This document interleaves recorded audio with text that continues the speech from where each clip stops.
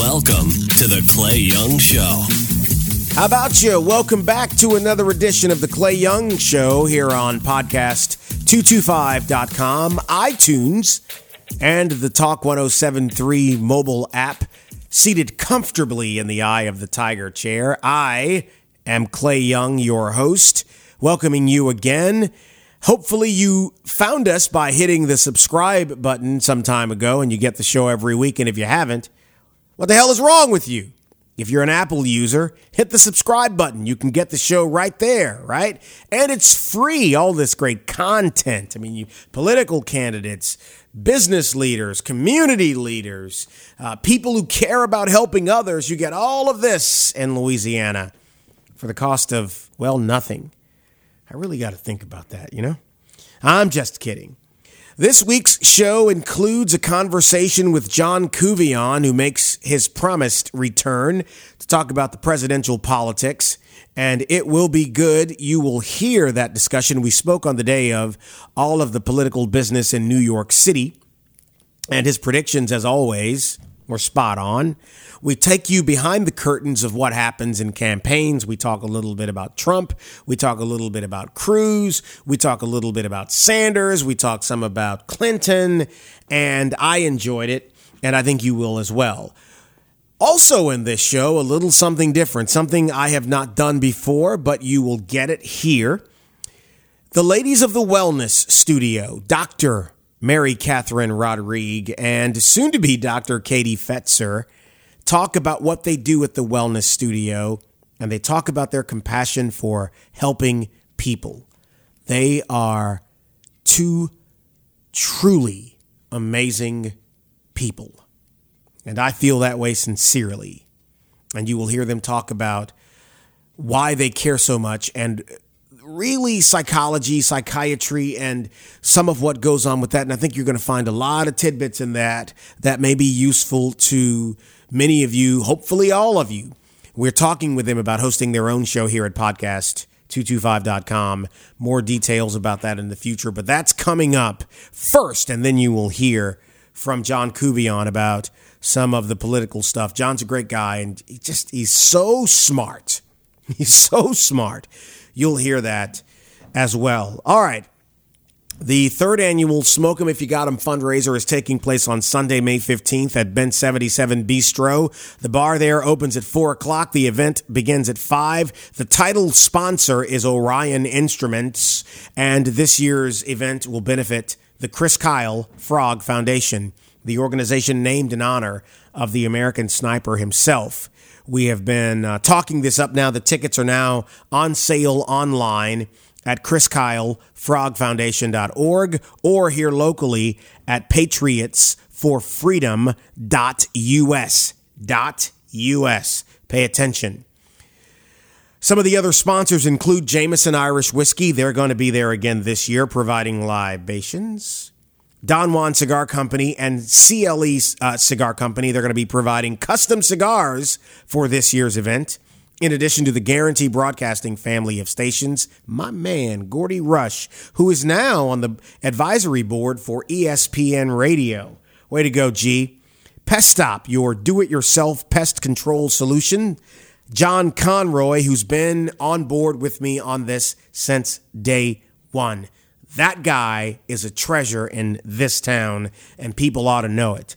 And, of course, Brian Dykes and his entire team at Ben 77, they're on board, and I would be remiss if I didn't mention all of my team here at Clay Young Enterprises. Our slogan is, we'll make you look good. Well, here's the truth. They make me look good. And the event, again, is Sunday, May 15th. Buy your ticket.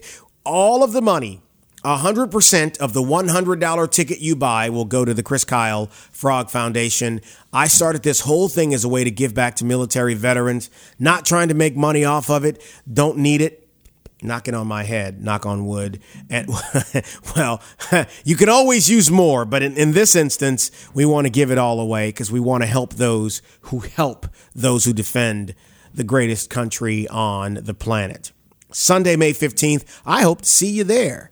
Now, Brian Dykes and I had a conversation earlier today, And for those of you who have attended the event in the past, this will be breaking news to you. He is going to open his restaurant. So in addition to the libations provided by Jameson, and we've got something else special there for you, we are going to have a silent auction and a live auction, but you will also be able to order items from Ben 77, so you can buy some food there from Ben if you so choose to do so. That would be, I buy steaks every year from them. At the end of the night, I end up buying multiple steaks. It's the best steak place in town, so, you know. If you're going to get a steak, you might as well get it where they make them the best. And they make them the best at Ben 77 Bistro here in Baton Rouge. So I hope to see you all there. Now, here in Baton Rouge, there was an incident over the weekend as I sit and talk with you this past weekend at an Earth Day festival that was going on in downtown Baton Rouge involving a police officer and a 16-year-old kid. I don't know all the details. The police chief here is a friend of mine. He's a good guy. I don't know this young man who was involved in this. But I will say, in my opinion, just one guy, and you may think I am either an a-hole or totally off in saying this, but I'm going to say it anyway. You're listening to me. I think it is hard to get to the bottom of controversial incidents in society if we begin the dialogue throwing bombs at one another. Police officers defend communities. Police departments, law enforcement organizations are not perfect. Church isn't perfect. Politics isn't perfect. Having said that, the community is not perfect. So I don't know all of what went on there. I'm going to wait and let all this stuff play out before I say anything.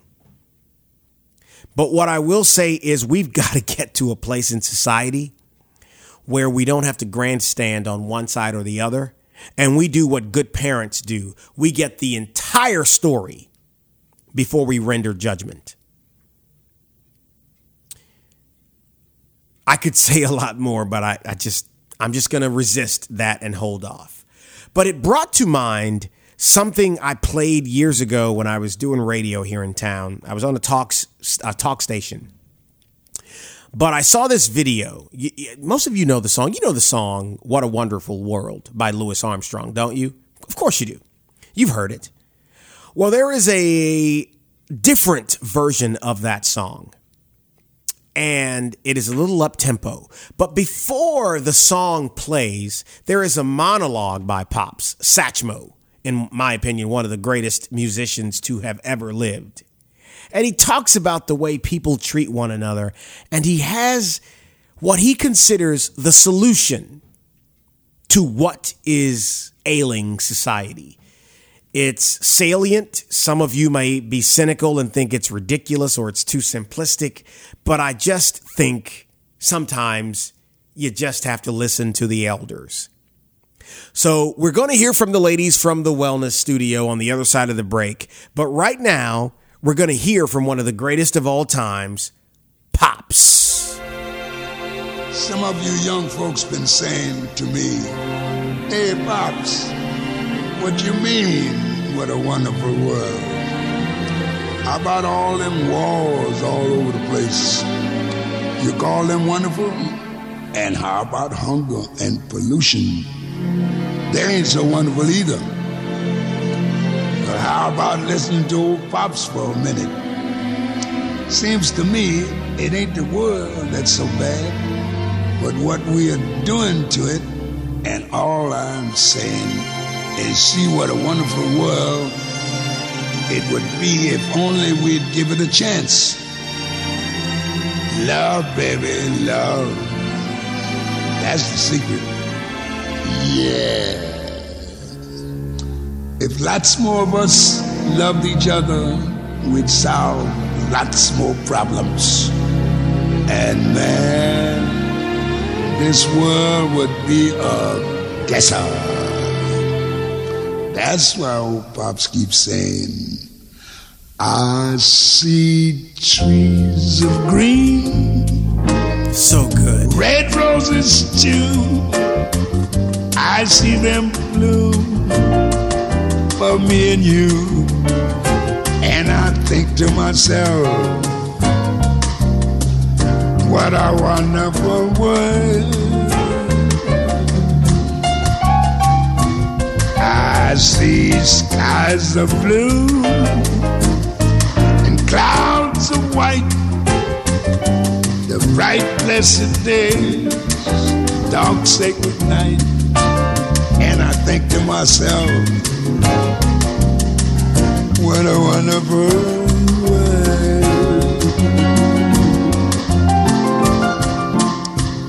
The colors of the rainbow, so pretty in the sky, also on the faces of people going by. I see friends shaking hands, saying, how do you do? They're really saying, I love you. I hear babies cry, I watch them grow. They'll learn much more than I'll ever know. And I think to myself, what a wonderful world. Yes, I think to myself, what a wonderful world.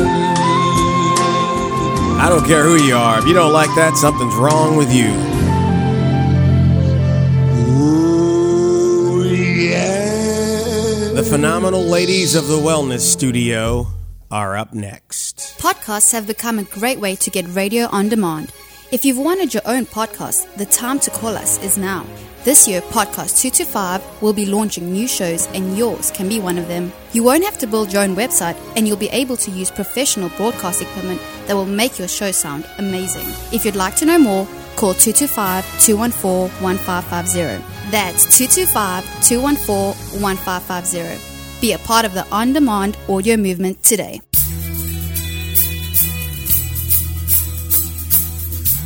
This is The Clay Young Show on podcast225.com. Welcome back. Okay, here is a sneak peek on something coming to a podcast device near you. It is the ladies of the Wellness Studio, Dr. Mary Catherine Rodrigue and Katie Fetzer. I give you the waiting room. Hello, everyone, and welcome to our inaugural session of The Waiting Room. My name is Dr. Mary Catherine Rodrigue, and with me is Katie Fetzer. And together we own the Wellness Studio, which is a mental health private practice located here in Baton Rouge. But we often find ourselves contemplating and wondering about mental health in a global scale and how it affects everyone in our community. So we thought a great way to bring mental health knowledge and education to you in an easy and accessible way would be a podcast. So welcome, everyone. Please listen carefully because the topics we're going to talk about, we hope is something that maybe affects you or someone you love. So there might be some good information here that you can pass on and maybe help someone that you know today. Yeah, and just to kind of jump back off of what you're saying, we are really, what the Wellness Studio is really trying to do is change the way that people are talking and feeling about mental health therapy.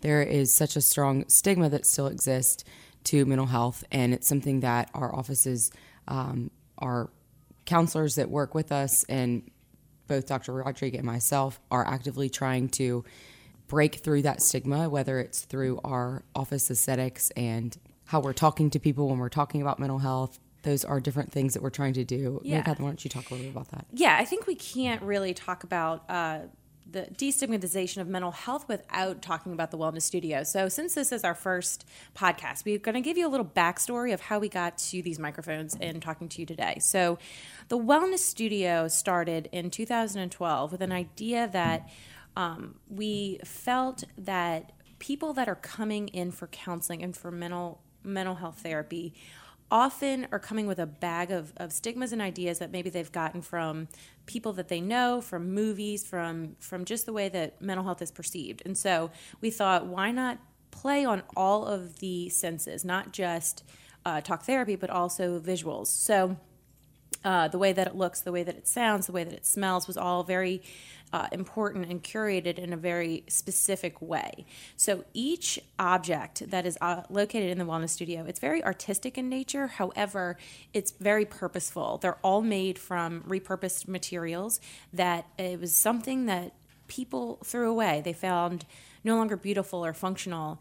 And with a little TLC and with some purposeful action, we recreated them into something more beautiful and more functional than when they started. For example, an old Vespa welcomes you as our front desk. So there's definitely something that we thought would be a way to invite anyone in that's searching for just help. Yeah, and even just talking about it doesn't do it justice. I hope that whoever's listening can take the time to go check out some pictures of our offices on our website, which we'll give you more information on later, but I can also mention it's now. It's www.surprisinglywell.com. And we have some wonderful pictures up there just so that you can kind of see a visual of what Dr. Rodrigue was just describing. We collaborated with various local artists, but in particular, not interior design experts, and so we jumped out of our trade to be able to collaborate and assimilated a really good team to create this atmosphere that would our intention was to speak to people in a very comforting and inviting way. It's definitely no secret. I think Mary Catherine, you'll agree with me, but tends to be a sterile environment, a very medicinal feel to a lot of health practices. Mm-hmm. Yeah. And so we kind of hope to be the opposite of that, which is more homey, comfortable, and inviting. Yeah. And I think, too, the spirit of the Wellness Studio was also born from Katie and I think what's really relatable, and I hope that anyone listening can relate to this, we were both at points where we felt almost stagnant in our careers and in our passion. And I speak very strongly about passion because I feel as though everyone needs one, whether it's music or art or finger painting or gardening or journaling, writing, or if it's your family. I think passion is what drives us. And so whenever you feel that little inkling in your life where you're like, something's not adding up, or I just don't feel as motivated as I once was, I think it's about looking within yourself as to what about your well-being is not being attended to. And that's what I think mental health therapy is, the great component into awakening something within yourself. Yeah, people don't, I think that, I'm glad you mentioned that, because I think that's something that people don't necessarily equate to quote unquote psychotherapy or mental health treatment. I think a lot of times, the general public usually will think when you say the word mental health, the first thing that might come to mind is mental illness or very debilitating conditions. And I think what I hope that people can hear from listening to us as we talk about what counseling is and isn't, is that counseling is based off of the wellness model. And it's not necessarily just looking at biology and saying this is wrong with you. It's more about, it's very strength-based, and so it's more about taking a holistic approach at somebody and their life and empowering them to reach the insights that they need to grow, to change. Yeah. And that in and of itself is a huge outlet to be able to connect people to what might be their passion. Yeah, and I think a great way to start looking at this is to separate medical model from wellness model. Because I think people think mental health care or mental health therapy is automatically going to look at this from the same perspective as your family or general practitioner, where it's not. It's housed within the wellness model, which is a component, has different components that I think we all can relate to when one is kind of out of sync. For example, your spiritual well-being, your family well-being, your emotional well-being, your educational well-being. It's something that I think everybody needs to be able to take a step back and look at. And a counselor is going to do that from this 10,000-foot view to help you realize, okay, this is where you need to put some area of focus and some self-care because this is why maybe you're not feeling as connected with your spouse or as satisfied in your job. I always like to tell my clients that, and I think I've told you this before, but I call it the bird's eye view. And Yes. I like to be able to explain it to them in that way because whenever you are kind of in the details of your own life, it's hard to be able to see from all angles. Yeah. And especially whenever we reach a roadblock in life or a hurdle, it's sometimes hard to be able to see the different ways around or ways out or the solutions. Yeah. And so as counselors, we have the ability to be able to take this bird's eye view and help you navigate things a little bit better. Right. And it's empowering. So it's something that we won't necessarily do for you. It's different than telling you what to do or giving advice. It's much different than what like a friend might do if you were to ask them, what do I do about this situation? Counseling kind of holds up a mirror for you to see a truer reflection of maybe things that you were not maybe seeing, some blind spots, for lack of a better word. Yeah. Yeah. And I think everybody can relate to the moment when you have somebody very close to you, whether it's a parent or a spouse or a child or a friend, and they tell you an observation they've noticed about you, whether it's a positive or a negative one, and we always feel a little taken aback, like they noticed that? I didn't know that they noticed that. And so I think that's just a small snapshot of what counselors are trained to do to help people see that. And when you mention hurdles and setbacks, I think it's extremely important to understand that everything is all purposeful.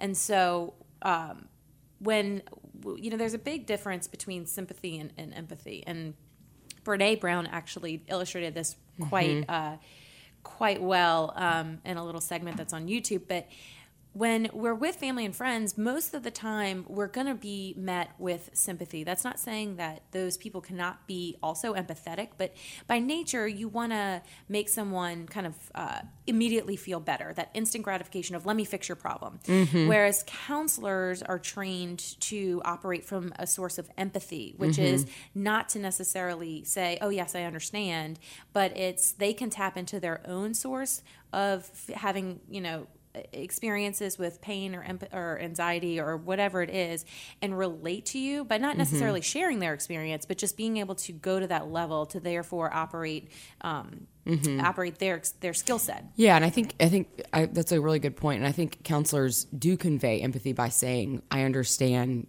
and I can understand what you're saying and how you're feeling, instead of being sympathetic and maybe saying thing or trying to point out like a silver lining or a force optimism, so to speak. Right. Because we know that it's not necessarily always realistic or possible to just quote unquote get over things or make it or avoid your feelings or to try to cover them up or suppress them. It's better sometimes to be able to validate for that person and let them know that you understand and you're there for them. Right. As they're feeling that. Right. And you're not just being that cheerleader friend that we all have, that we love them for it. But, when you're having... It's different. Yeah. You're having a moment and you need someone to really empathize with you and they just say, let's go get cupcakes. It's like, that's great, but that's not, that's not necessarily being able to really look at oneself and change behavior. Right. And I like that you said it that way because both are very important. Yeah. It's great to have friends that will do those things like, let's go get, cupcakes or go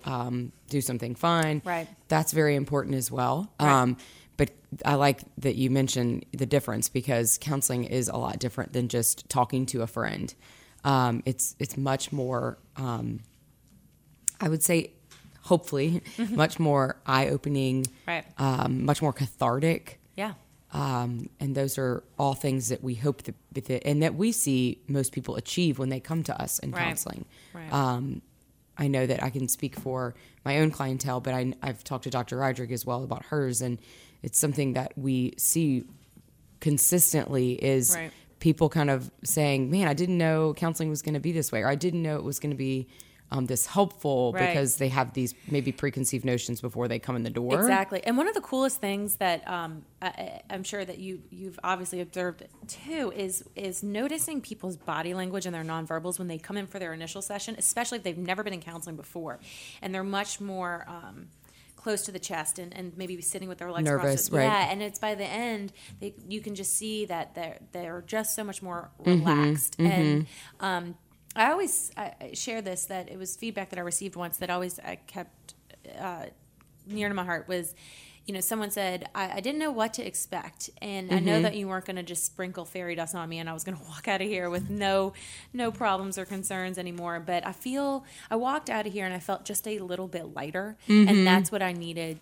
to move on within my day or my week. And so I think that that's a pretty powerful statement, because that's what I think it can offer you, a little bit of lightness to where you therefore can tackle and have that self-empowerment to take on what it is going on in your own life. Yeah, and completely take control themselves. You know, I think something I always like people to understand about counseling as well is that the fact that it's empowering, what that means is that we want you to be able to understand that you are the expert on yourself. Yeah. You understand and know and are in touch with your thoughts more than anyone. Right. Unless you verbalize or choose to share those things with people, really you might be the only one that can truly understand what it is exactly that you are thinking and feeling.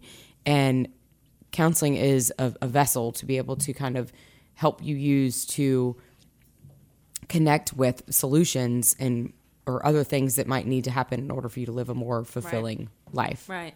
And for those of you listening, if some of the things that we're talking about is getting kind of the juices flowing within your own brain and you're seeing how this can possibly be beneficial for you, I want to go back to purpose and what we were talking about earlier, because part of the waiting room, our mission for that is to not only connect you with mental health information and resources, but also to show you how it connects within every facet of life. It's not just, the themes and the things that we're discussing aren't just housed within a mental health umbrella, but it can trickle into just different disciplines, whether it's art or music, or politics or education. And so we'd like to invite on guests that will be able to shed some light on how mental health connects within their fields and how you may feel so far removed from psychology or the emotional side of life, but yet you may be so close to it. And that's that thing that we were talking about, that inkling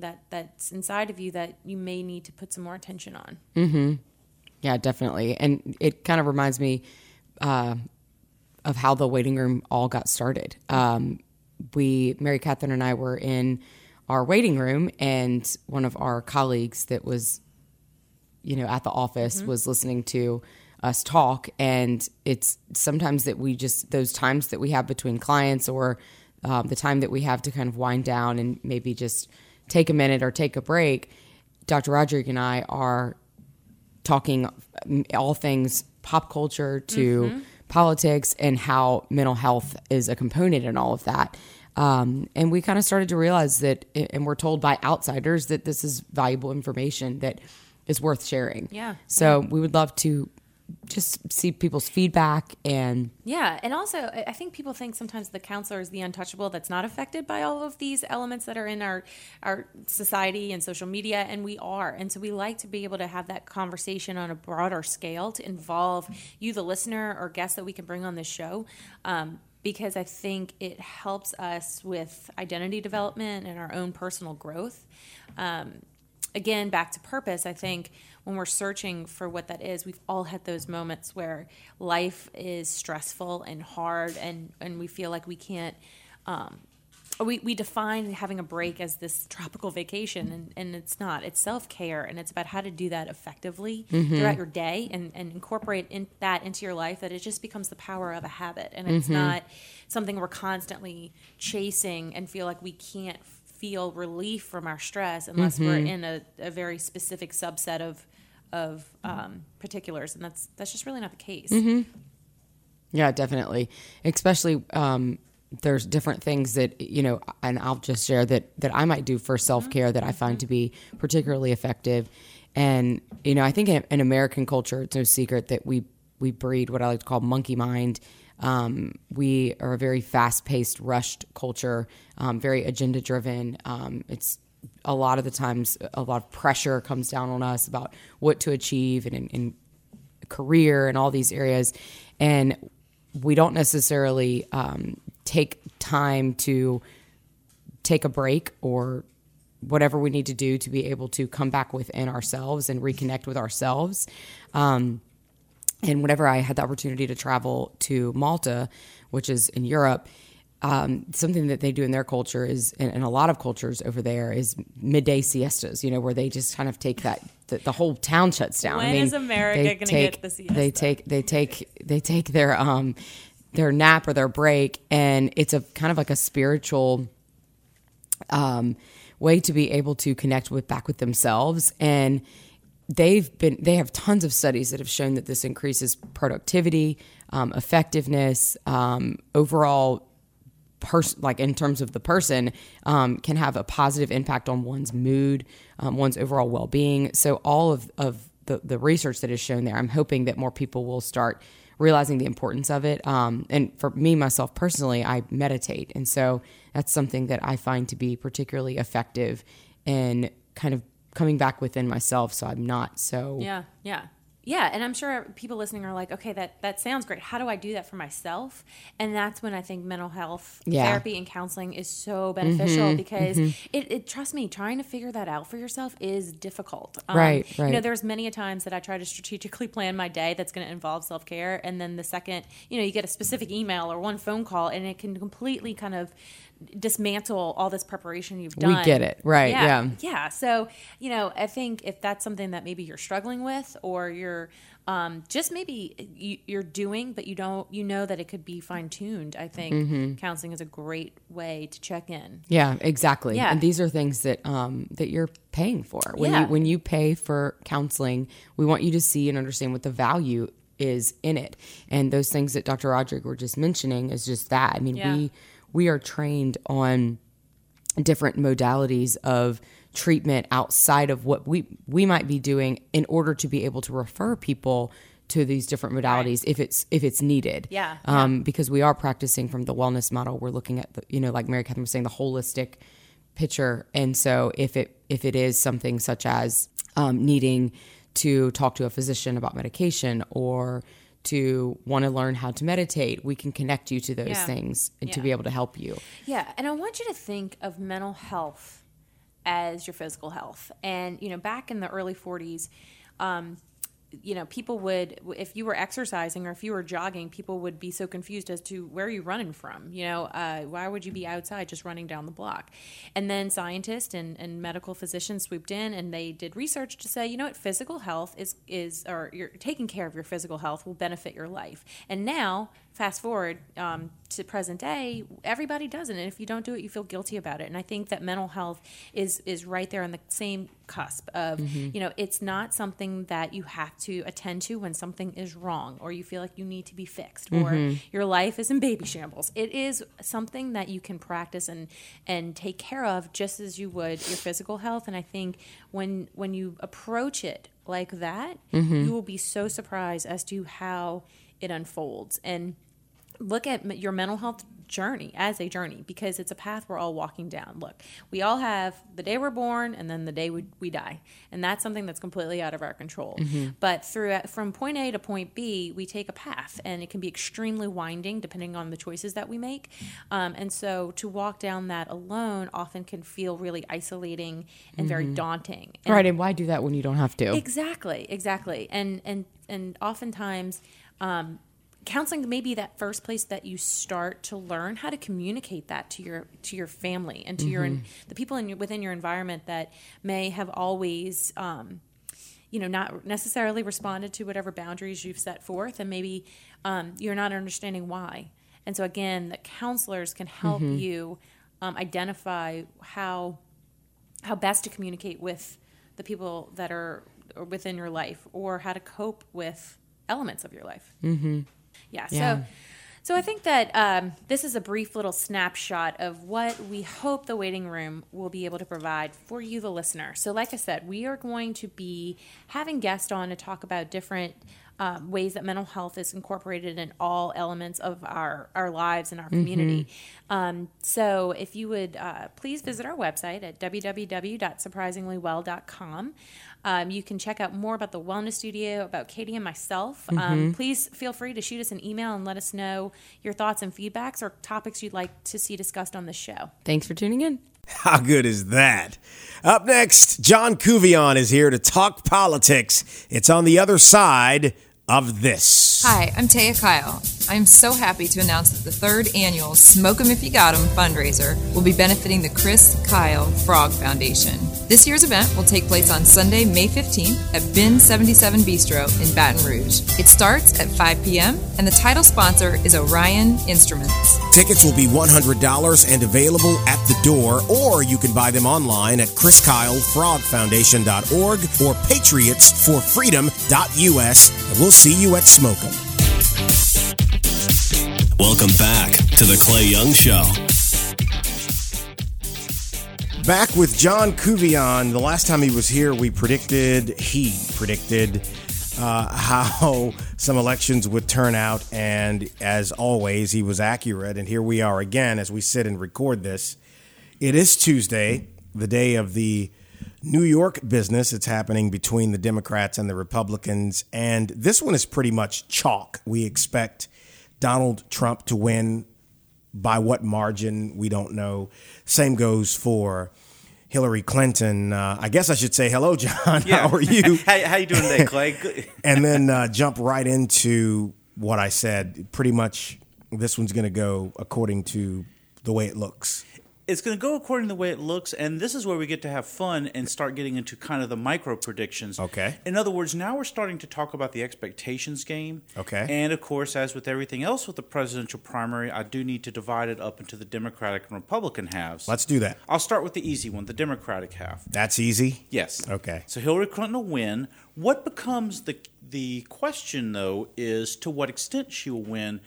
I think it's going to be a victory that's not going to be as one-sided as, say, her victories in the Deep South. Okay. In other words, I'm thinking something more along the points of 5 to 10-point margin. Anything less than a 10-point Hillary Clinton margin, Bernie Sanders gets the moral victory. Okay. So that takes care of the Democratic side. Then we get to the Republican side, where there's no suspense about Donald Trump's victory. Every poll I've seen in the Real Clear Politics polling averages are showing him slightly above 50%. What then becomes the case is, can Trump, for the first time, get a 50+% victory, number one? Number two, you have a kind of a very tough contest for second place going on between Ted Cruz and John Kasich. The anti-Trump vote has not coalesced behind anybody. What makes this more complicated? This is the kind of fun stuff I love to talk about and oftentimes go out on a limb for your listeners. Okay. So what I'm going to say is, back when we were last here, everything was going wrong for Donald Trump that could go wrong, and accordingly he lost by a substantial margin in Wisconsin. That's right. Funny what a couple weeks can do to that. Things essentially, in my opinion, have turned around for Donald Trump. That's right. And there's several things that are going on, which I can tell you before a single vote has been cast in New York. Mm-hmm. The first is Donald Trump has finally done what he should have done months ago. He's starting to get more professional staff. And you know the thing, and he's listening to people now. He is. And you know the fascinating thing about Donald Trump starting to do what a CEO needs to do, which is have quality people running his campaign. Yeah. Not only, in my opinion, he has essentially sacked Corey Lewandowski. And by essentially what I mean is he's brought in somebody who has professional political experience, and he's giving that somebody not only more of authority, but he's giving him a $20 million budget to get to the end. Mm-hmm. And when you put this in the context of Donald Trump basically getting by on nickels and dimes thus far, that to me is a substantial change in attitude. And I think he realizes he's got to pay to play. Yeah. So he's basically righted the ship. He's also, I'll give you an analogy. You could appreciate this if ever you've been in a petrochemical plant. You know how, which of course is the dominant part of the Baton Rouge economy. Yeah. You know those signs all around the petrochemical industry saying X number of days since the last accident. Right. In this case with Donald Trump, it is X numbers of days since his last blunder. Right. He actually has been running a fairly tight ship now. In other words, I really can't think of any appreciable blunders that he's done in the last... Well, he slipped in a speech and said 7/11 when he meant 9/11. But when you're talking off the cuff like that, I don't even know that he hears himself because his inner monologue is running in concert with the words coming out of his mouth. Right. So sometimes that's the risk of overdoing extemporaneous discussion in front of a crowd is you don't catch something you said. And right. I think it will happen. So you're right. Yeah, but it's been a long time since the blunder. Apparently, there is discussion between he and Megyn Kelly about burying the hatchet, as it were, which probably helps him a little bit. I don't know that it makes that big of a deal one way or the other. The optics look good, though. The optics do look good because I think that he was wrong in this. And I know that there are people who attacked her, but I'm sorry, when you're running for president, people should ask you legitimately tough questions, and questions based upon things that he has said. I think those are legitimate. Right. Attacking her in the way that he did is just schoolyard foolery. It is, and to me, this is the kind of thing that, yes, Megyn Kelly's been aggressive, but number one, that's her job. Yep. Number two, when Edwin Edwards used to be attacked by press corps, he used to make jokes out of it. That's right. That's what Donald Trump needs to do. Well, Trump doesn't really do that. You're right. No. He doesn't. If you swing a hammer at him, he shoots an AK-47 at you. Yes. So that's kind of his approach.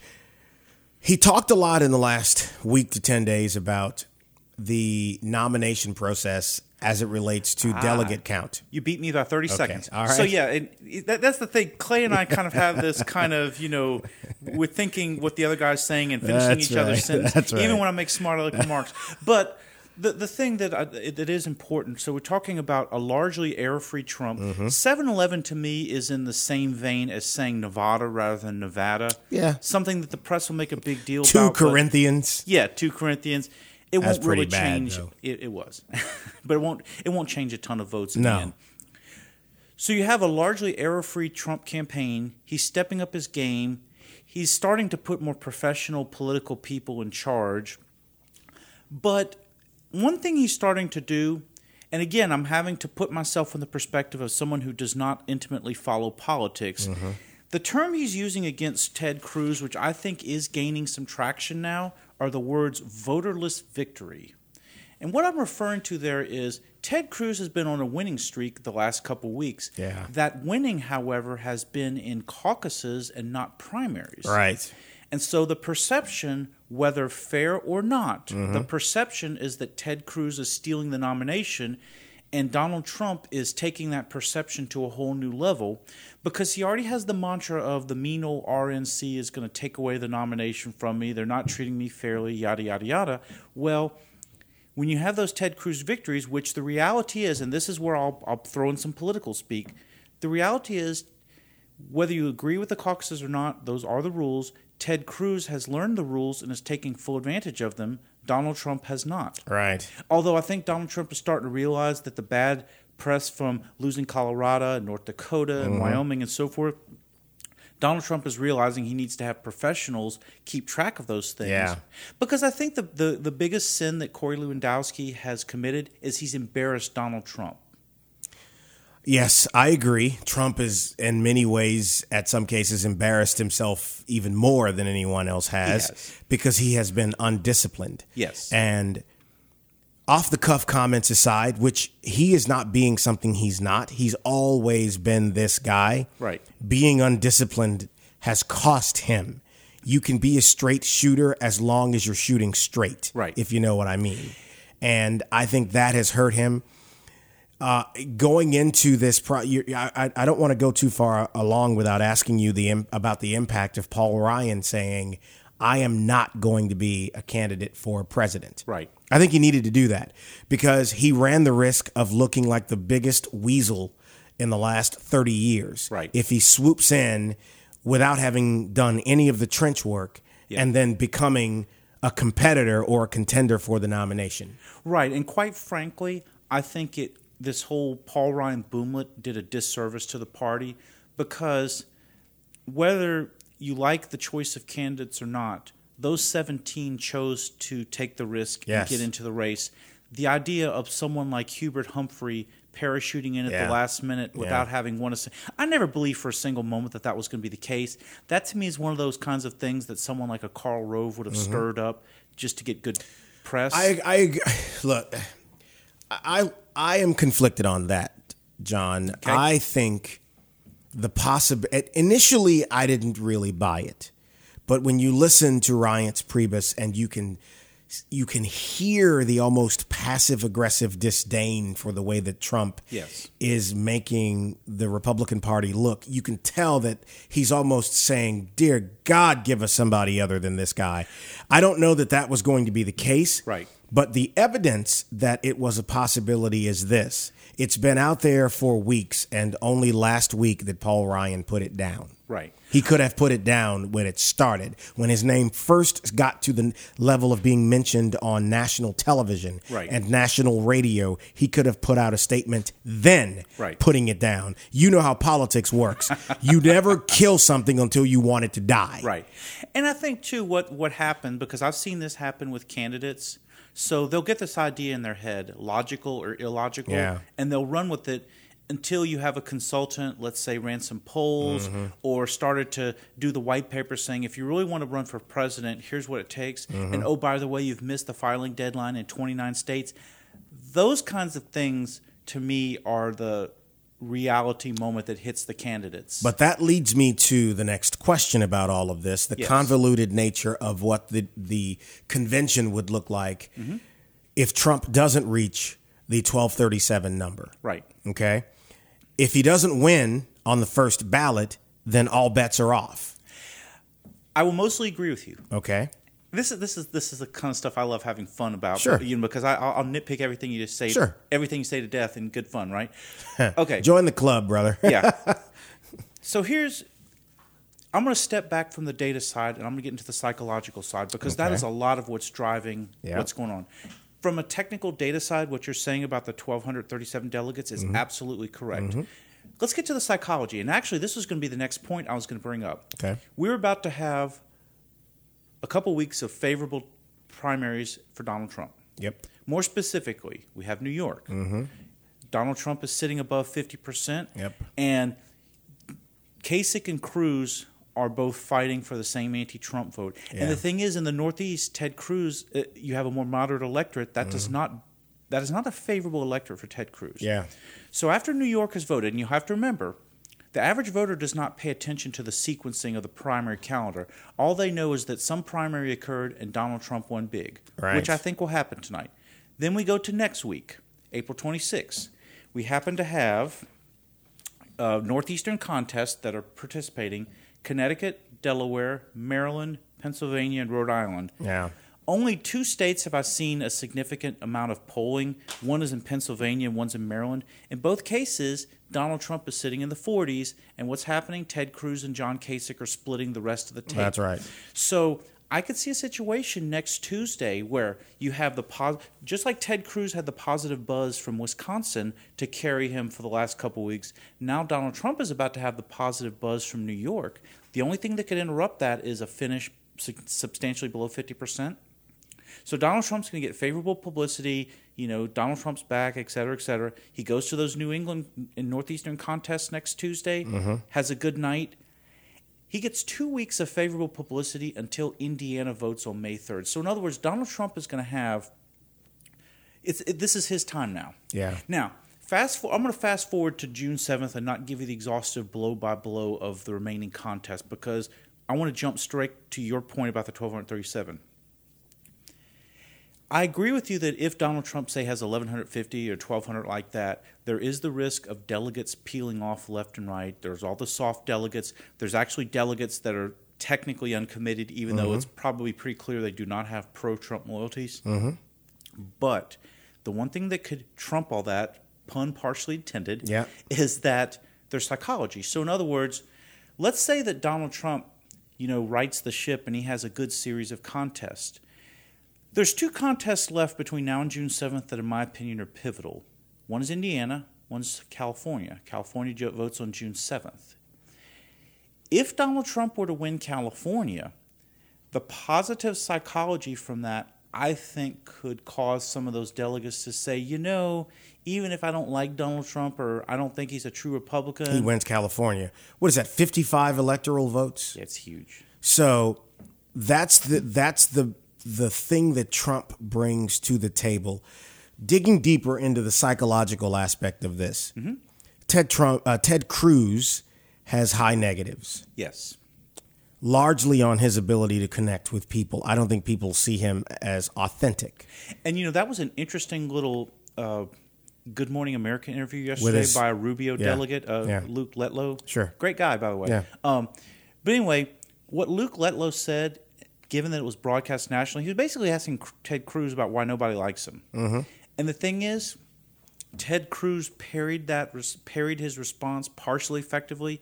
In my opinion, Ted Cruz needs to get the heart of the matter and have one of those ads saying, you know what, I'm not liked because I do what I say in Washington, and in Washington that's considered a liability. If he were to do an ad like that, he would take a negative and turn it to a positive. I don't know that he can, because I think he's too far down the road of looking like he'll say whatever he thinks he needs to say. Right. I don't think the guy. I've met dozens of people like this in politics over the years. Sure. And I think it boils down to them trying to predict what the public wants to see. Right. And then becoming that. Mm-hmm. Being the tough guy when you think you need to, calling Trump a sniveling coward. Who the hell says sniveling coward? I don't think he knows.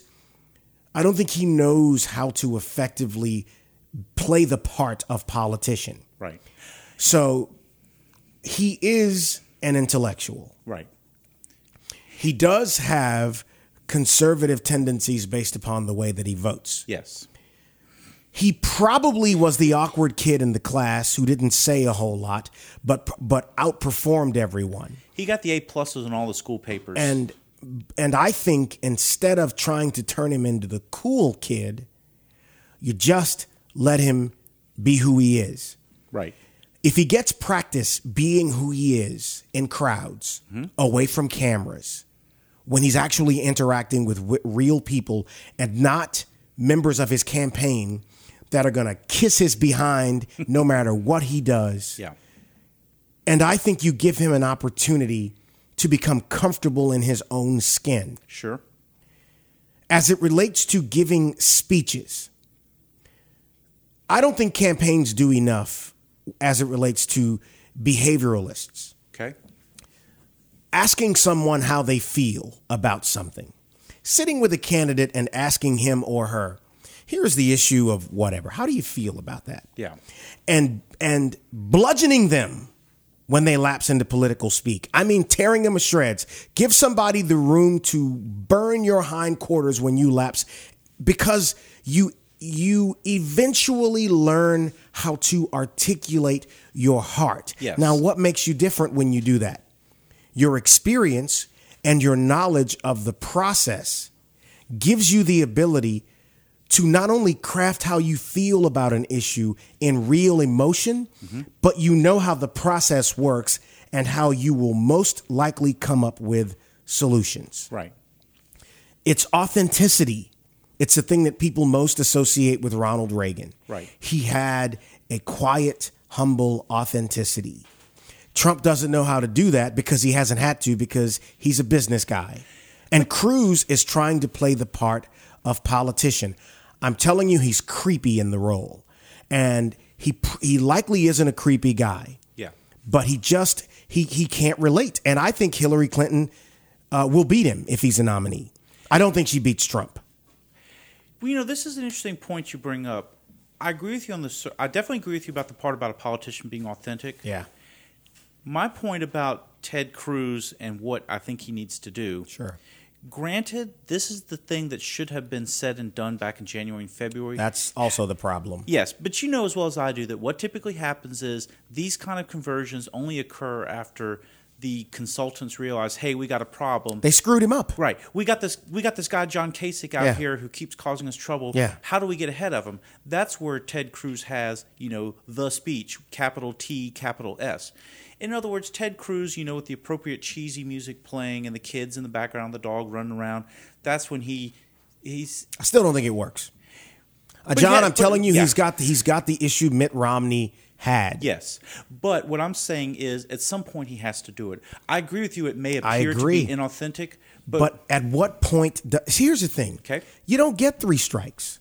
Okay? Right. Any gaffe you make is indelibly marked on the minds of people. And if it is not, it will be by virtue of Twitter and Facebook and the cable news nets. Right.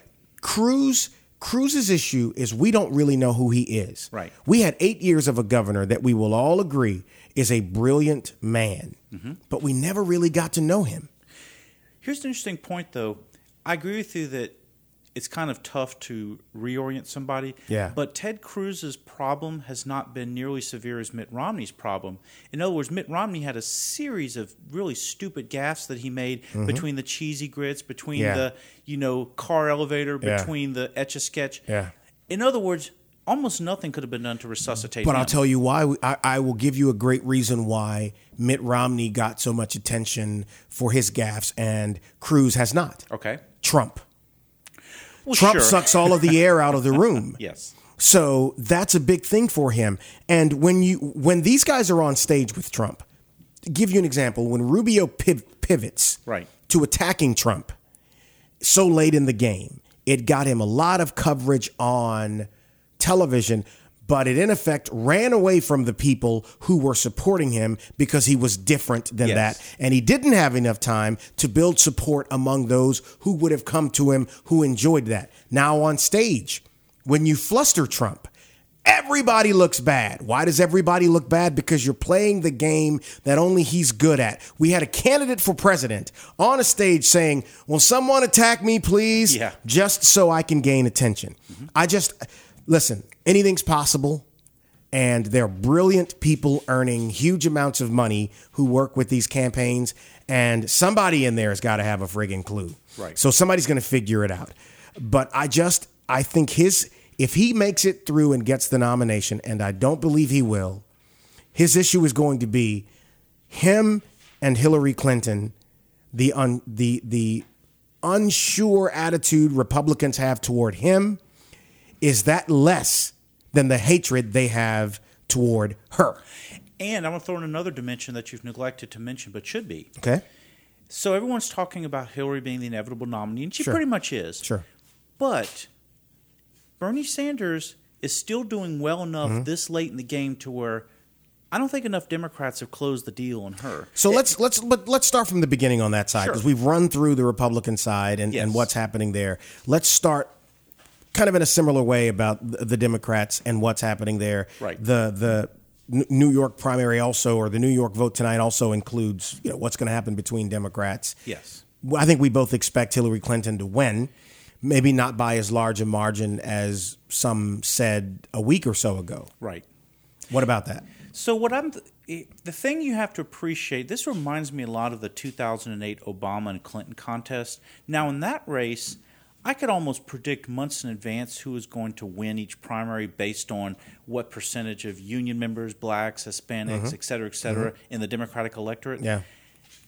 To some extent, it has worked that way in these contests, but you've had some curveballs thrown in. For instance, the fact that Bernie Sanders was able to carry Michigan and lose Ohio. And not just lose Ohio, but lose Ohio substantially. But then Bernie Sanders almost won Illinois.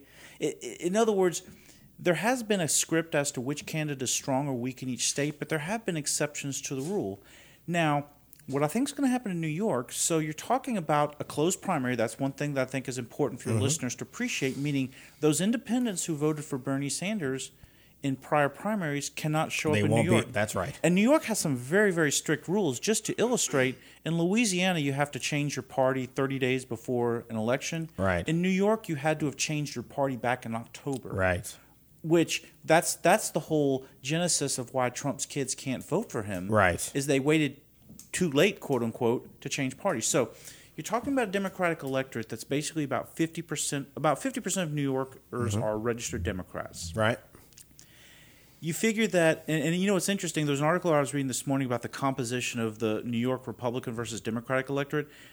The article said that something like 3/4 of the New York Democratic electorate is in New York City. Right. So you're going to have a large black and Hispanic population, but you have another dynamic here that I think is going to help Bernie Sanders out, and that is being from Brooklyn, there is going to be, to some extent, some hometown pride. Right.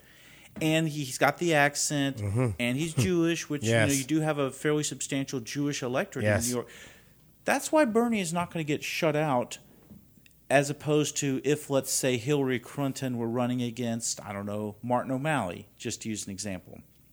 So Hillary has a hometown advantage, but Bernie can compete for her on that same pedestal. To what do you attribute the not only attention but the movement status of what his campaign has created nationally? You know, what's fascinating to me is the movement that won't die. Yeah. Let me give you an illustration of what should be happening if Hillary Clinton were truly a dominant player right now. Yeah. What would have happened at this stage in the game is that she would have been rolling up 60 and 70 and 80% primary victories. Right. The only state where the margins have been that lopsided have been in the Deep South states. Right. Because, of course, those who are likely to vote in a Deep South Democratic primary, chances are the electorate's probably 50% or more black. Louisiana, it's 52%. Sure. I never doubted for a second Hillary Clinton was going to win Louisiana. Nor did I. It was a case of how big was the landslide going to be. New York, and then you can have other Northwest. And you know what's fascinating about that little demographic fact I've pointed out is when you look at the Clinton and Sanders spread in some states having primaries today or on April 26th. So just to use an example, the Real Clear Politics average has Hillary Clinton up 53-41 in New York. Hardly a ringing endorsement, in my opinion. We go to Pennsylvania, it's 51-38. Pennsylvania is less minority. Yeah. You have, though, the Philadelphia Democratic machine, which is pretty powerful in that part of the state. Then you have a lot of blue-collar union Democrats in western and northeastern Pennsylvania, which I think Sanders will carry. But then you get to Maryland, where Hillary Clinton has a 57-38 lead over Bernie Sanders. What's the big difference between Maryland and Pennsylvania? Well, simple. Maryland, you have an approximately 30% black electorate, which, if you're limiting it to those who are registered Democrats, and by the way, Maryland is a closed primary state. That's right. You're talking probably about a 50% black electorate. Almost sounds like the Deep South. Right. You know, she does better in interviews than she does on the stump or in candid camera moments. In interviews, I saw a clip of her with Stephen Colbert, and she seems more authentic than she does when she just doesn't. She's got this insincerity thing about her that has followed her everywhere. You know, I think the crux of that problem is when you talk about the interview, and I think another example of where I think she really shone was that time she was being grilled by the Republicans on Benghazi, where she came across really well. The problem is the time that we most often see her is at these campaign rallies where she's shrieking, and that, oh my God, that doesn't work well for her. Or talking like Foghorn Leghorn at a Black Baptist church in Alabama. That was brutal. One of my favorite clips ever to listen to, but it was brutal. I still think she'll get the nomination. He has given a blueprint on how to brush her back off the line because of the issues that they've had. You know, George Clooney gave a fundraiser for her a few days ago, and he talked about how he's only giving this fundraiser to get her in office so he won't have to give fundraisers. What? You know, so he doesn't get most of the criticism that you would expect from a candidate of that age. Right. And he's a socialist. He wants to give everything away. He wants the government to own everything. And you don't hear a lot about his policies and what he stands for. In fact, Trump's plan is the most sound of any of the 4 of the 5 major candidates who are still running, but he doesn't know how to articulate that without looking like a berserker on stage. And I think he's trying to dial it back. Let's jump ahead, okay? Something I know you don't love to do a whole lot, but just, you know. That's fun. let's jump ahead 2 clicks. Let's get to the first click. Okay. We get to the convention, the Republican convention. Yes. Trump doesn't win on the first ballot. Right. He doesn't have 1237. Right. What do you think? He doesn't get to 1237. There's 2 things that will determine what will happen. Number 1, how close to 1237 is he? And he should be close based upon what will happen over the next few weeks. He'll be closer. Right. But if we're talking 1236 close or 1150 close Right. or 1200 close, that's one piece of the puzzle. The other piece of the puzzle is I truly think that what's going to happen on June 7th is going to play a part in the psychology, because you have to remember, what are the delegates going to be thinking when they go into Cleveland in mid-July? What happened on June 7th? That's right. Now, what I think is important, and this is why I made sure to bring the list of those June 7th primary states, Right. I want to give your listeners an appreciation of what's going to be on the voters' minds after June 7th. Let's do it. So California has a primary. That's the big enchilada. Montana has a primary. That's scenery, with all due respect to the good folks from Montana. New Mexico has a primary, scenery.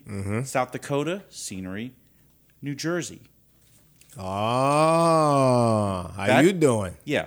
That, and you know what's interesting about New Jersey, I remember years ago, it's a winner take, New Jersey is a winner take all state. So here was Gary Hart almost about to dethrone Walter Mondale in 1984. Yeah. He made a very serious mistake. And he made a wisecrack when he was campaigning in New Jersey about how great it was that he was campaigning next to a toxic waste dump when he could have been in California. As far as blunders go, that one takes the cake. Yeah. Needless to say, Walter Mondale won New Jersey handily, and with it being a winner-take-all state, that was a very, very bad move. So now, New Jersey, I would expect Trump would probably carry it fairly substantially. Yeah. Especially... The thing, too, about New Jersey is it's very much a strong organization style of politics that takes place there. You think Christie helps him there? Yes. Yeah. See? We haven't seen Chris Christie in a few weeks. He kind of, you forget that he was there. Right. But I think he will likely help Trump there a bit. Now, let's go to the other side, because we're short on time. Yes. Hillary Clinton gets to the convention. She does have the necessary number. Right. But there is a little bit of restlessness among the Democratic group because of what Bernie brought to the table. Right. And people don't necessarily want to see that go away. What do you think? Because that, I think, is going to be the case. Right. He will have to get a prime time speaking spot. He'll get his prime time spot where he thunders on and on and on. That's exactly right. But what happens? What does she do? Because she will be limping into the general. Mm-hmm. I think what will happen, I could see her picking someone like a Sherrod Brown of Ohio. And I'll tell you why I would predict such a pick. So, number 1, he's a politician. You mean he's a running mate? Yeah. Oh. See, I'm 2 clicks ahead of you. Yeah, you're 2 clicks. Go ahead, JC. Okay. So, Sherrod Brown, he brings several things to the table. He's from Ohio. Uh-huh. And so that would be a blockade against the Republicans, presumably. Right. He's from Ohio. He has very strong opinions on trade matters, which happens to be what Bernie Sanders has been preaching about. So he steals Bernie Sanders' mantra on that issue. He also brings blue-collar Democrats to the table. He's a politician, so he's not threatening. In other words... 29 electoral votes there, I believe. I think it's 18. It is 18 but there. It's a swing state. 18, Florida is like 28, 29. 29, yeah. And then I think Florida, it's a shame that we know this crap. But go ahead. Yeah. Trivial pursuit at times, right? But the thing is, Bernie Sanders would not necessarily bring anything to the table, but if you had a Democrat who had very fiery views on trade, was acceptable to core Democratic constituencies, he's held one form of political office or another in Ohio for 3 decades. In other words, he's the perfect running mate for Hillary Clinton. So the other side now, Trump gets there. Let's say he likely won't go in with 1237, but let's say he's so close that on the first ballot he ends up getting it. Right. He is now going to be the nominee. Wow. What happens then? I think he picks someone like Kasich. You'll notice he has to pick someone like Kasich. And I'm gonna just like you would tell me you were reading all the signals about Paul Ryan. Yeah. I'm gonna throw some signals at you about John Kasich. Yeah. So he's from a swing state. Right. He is not been attacking Trump. Right. He has while he's disavowed any vice presidential talk, I think he realizes that as he's above 60 years old, so he probably realizes his days are numbered. Why not cap it off with a VP run? He helps Trump in Trump's two weakest areas. Yes. Policy understanding. Yes. He does that. And he is more of a diplomat because he has had to do that than Trump will likely ever be. Yes. The only thing that Trump will have to make believable to people is, will he listen? That's the thing. Right. Trump's got to be able to articulate, because here is what is true about him based upon his business history.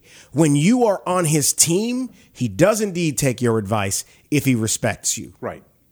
That's been the truth. Yes. So if this is somebody that he respects enough to listen to, then that's how he makes it believable. And then you want to talk about one hell of a period that'll play out over the back end of the the third quarter and go back into the second quarter and then the third quarter, heading up and through these conventions and then getting into the elections. And in a couple of minutes here, I want to ask one last question to get your thoughts on. Mm-hmm.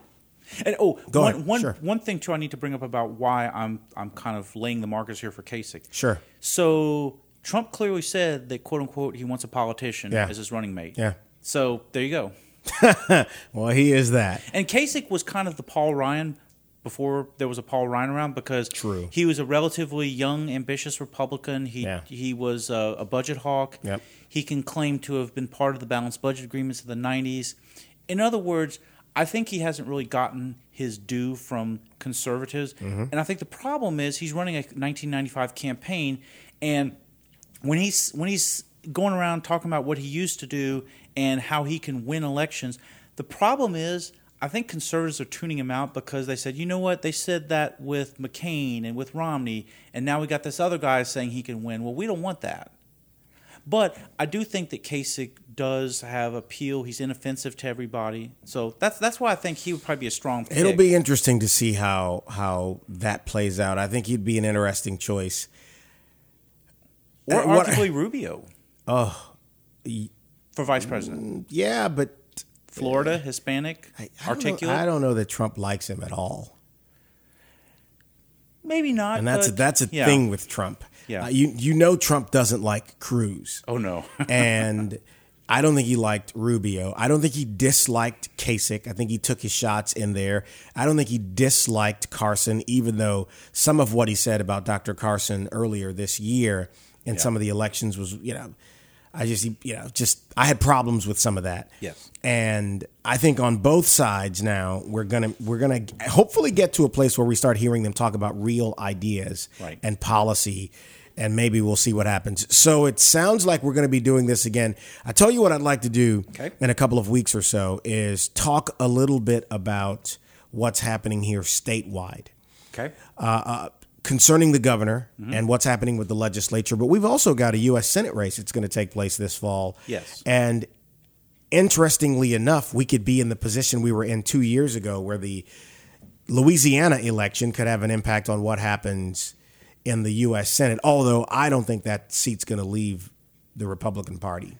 Probably not, but the thing about the Senate race that I think there's going to be a lot of churn and burn because you have a lot of candidates running, and these candidates are substantial ones. We're not talking about people who are raising $5,000. Mm-hmm. We're talking about people who potentially are going to be raising money in the millions. The only thing is, when you combine that with two contested congressional races, there's only so much money to go around in the political marketplace. Yeah. And so I do think that there are going to be a couple of people who will just realize that the field is too crowded. Well, we'll see what happens. He's always great. Let's tell people how they can follow you or keep up with you. Yes, so I have a Facebook page, JMC Enterprises. I also, on my website, winwithjmc.com, I periodically post about political things, big and small. I also have a Twitter feed where I always like to put little tidbits out there. The Twitter handle is @winwithjmc. Do you tweet pictures of sandwiches? No pictures. Good man. In fact, I have a strict policy when it comes to what goes on the business page for Facebook and Twitter. It's all data. I don't do sandwiches. I don't do, I went to such and such restaurant or went to Destin. No. Good man. That's personal. Good man. John Cuvion. He's the best, folks. Thanks, JC. It's a pleasure. Promote your business or organization on podcast225.com. Podcast225.com is quickly becoming a weekly tradition for Louisiana listeners. Every month, thousands hear the weekly Clay Young Show. Every week, Clay sits with some of the state's most fascinating and entertaining people.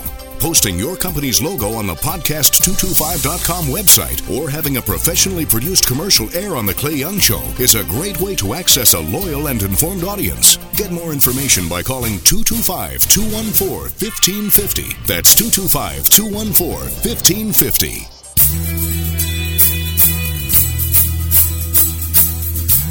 This is the Clay Young Show on podcast225.com. All right, a busy one today. You got to hear from Satchmo, the ladies from the Wellness Studio. You got to hear from John Cuvion. And, of course, an update on Smoke 'em If You Got 'em, the 2016 edition, Sunday, May 15th at Ben's 77 Bistro here in Baton Rouge. And I hope to see you there. Tickets are on sale online right now at chriskylefrogfoundation.org. or patriotsforfreedom.us. The title sponsor is Orion Instruments, and I'm getting pumped about it. As pumped as I was about this show. And we'll catch you next week on The Clay Young Show here on podcast225.com, iTunes, and the Talk 1073 mobile app. Have a great one, y'all. Thanks for listening. Join us next week for another edition of The Clay Young Show.